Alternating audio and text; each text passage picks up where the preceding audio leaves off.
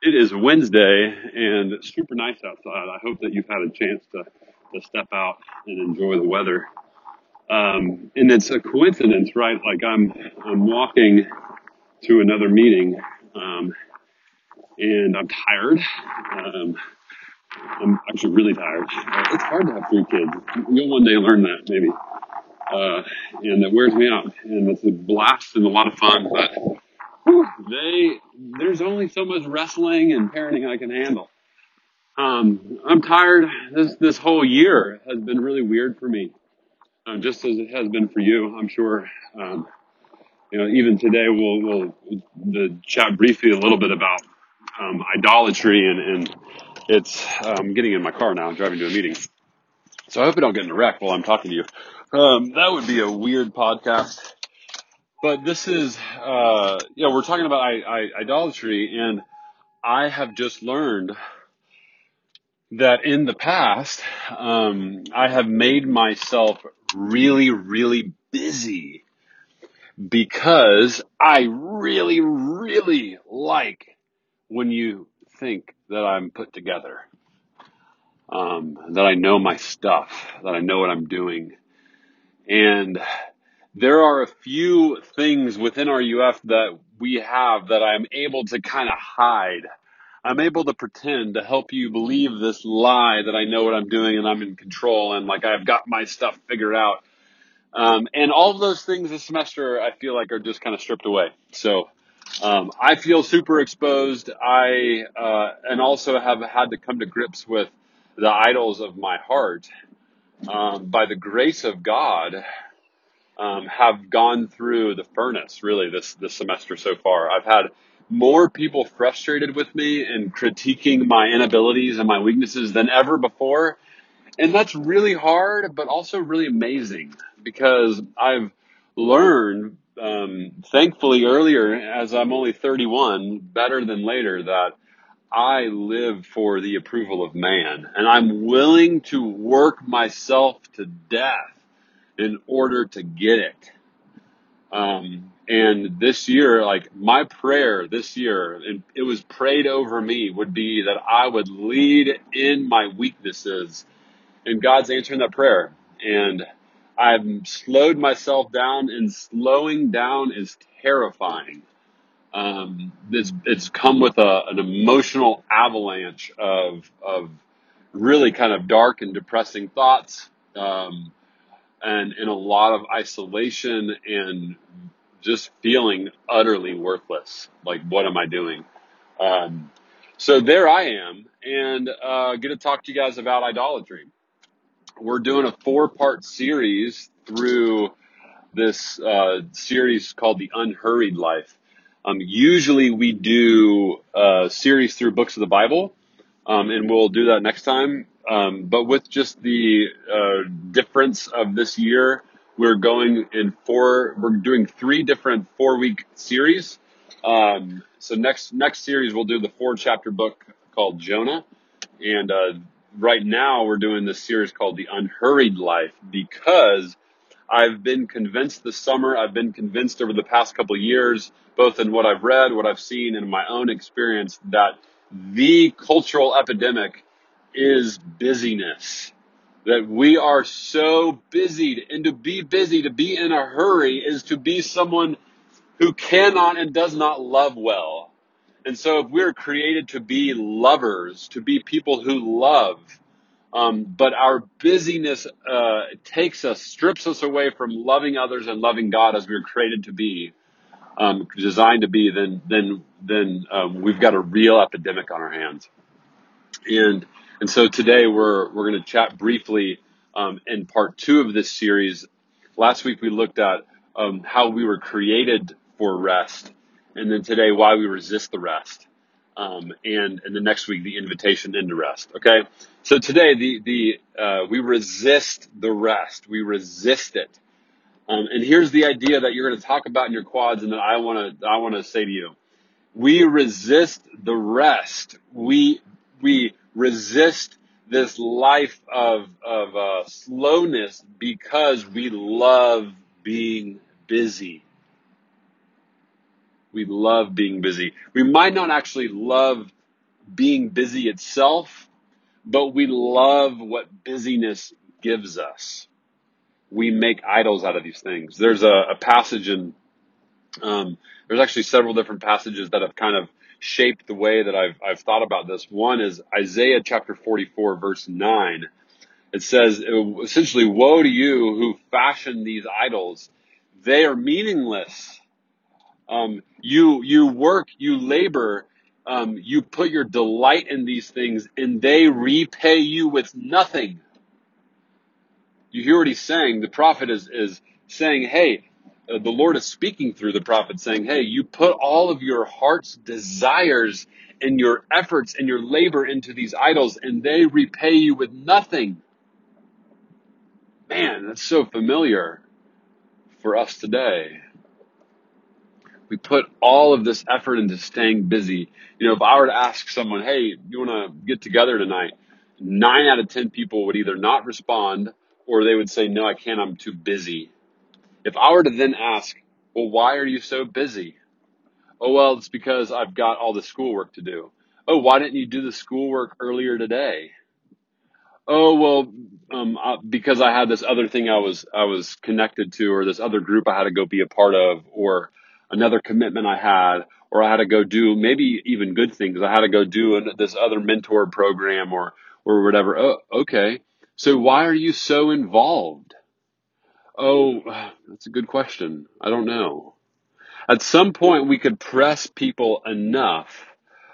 You could press me. I could press you. We could examine each other enough in a challenging and a loving way, and get to the point of saying, "Hey, I think that you're busy because you like what it gives you." I actually think busyness gives us a sense of worth. To be busy is to be somebody. Most of us live by the mantra that we are what we do. And so we do a lot of things.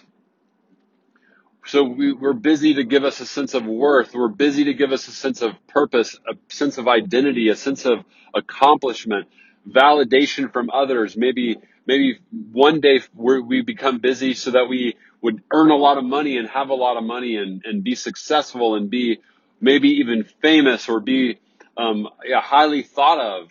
We put ourselves and therefore other people that are in our circles that we otherwise could be loving well, we put all of these things on the altar. We sacrifice our own self-health for the sake of something else. We carve this idol, whether it's control, so that we feel this sense of control of our life, or this identity that we want others to have of us, or that we want to have for ourselves, or the sense of worth. We will ruthlessly work towards that, so much so that we live constantly in the busyness. So we are busy because we love it. You are busy because you love being busy. We got to just name it, right? Typically we speak of that word like it's some sort of derogatory thing of, oh, sorry, like I'm busy. Oh, well, that's actually not like you want to be. You like it. You like being busy, and so do I. I love the past few years. I have loved being busy because to be busy is to be on top of it. And to be on top of it is to feel like I have control. And to feel like I have control is to feel like I have power. And to be busy is to give me a sense of value and worth and identity, that you might look on me and think I'm competent in what I do. So I busy myself. Okay. So what do we do about this? We're going to talk more about this invitation from Jesus next week. But we've got to do something about it. Okay. And the thing I want to get across is that, if we're busy because we love it, and if we are creatures who are lovers, then we have to love the right thing.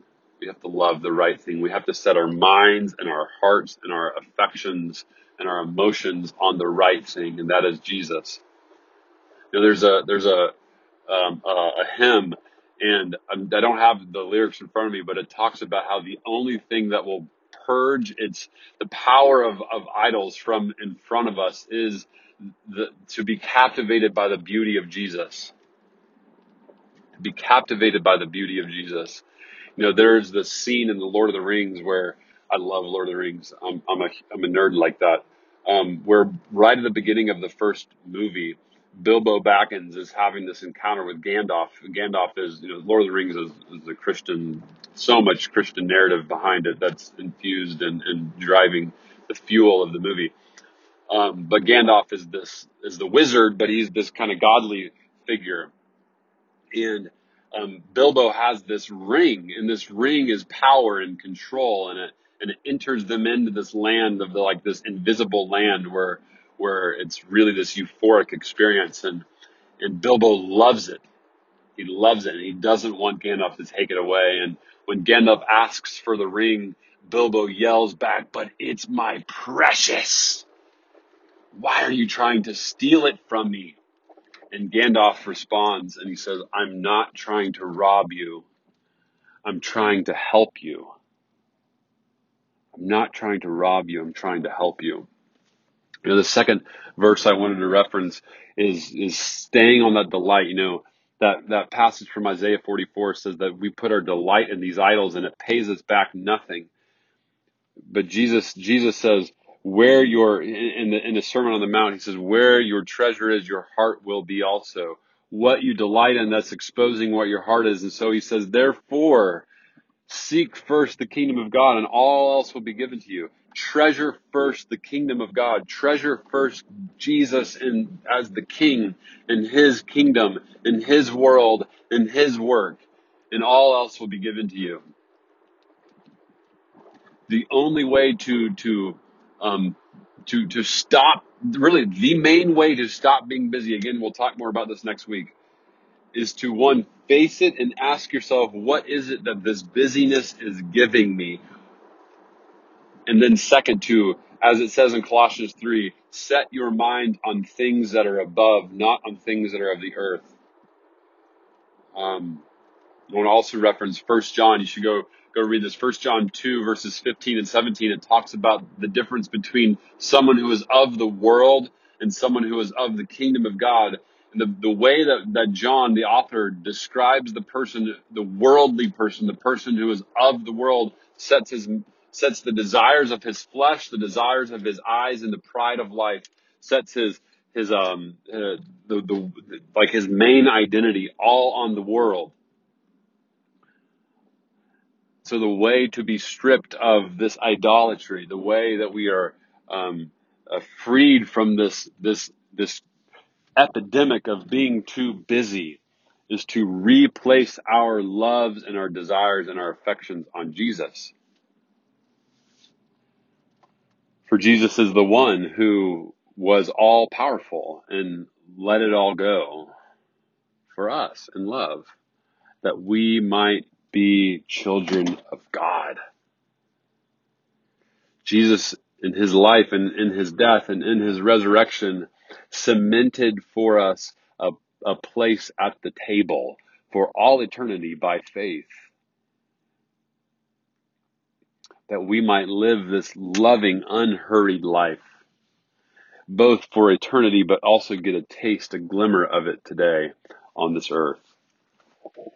Friends, there is a way to be set free from the bondage of busyness. Examine why you're busy. Find your identity not in what people think of you because of your accolades and accomplishments, but because of what God says about you, that you are a child, my beloved child in whom I love. Set your worth not in what you can do. You are not what you do. You are who God says you are. And the risen Jesus has died and has raised and has called you his own. We are his friends. Your worth comes from the precious blood of Jesus. The invitation is there, and we'll expound more on that next week. I hope this was encouraging to you. Go back and read Isaiah 44, 1 John 2, 15 through 17, as well as Matthew 6. And until then, we'll see you next week.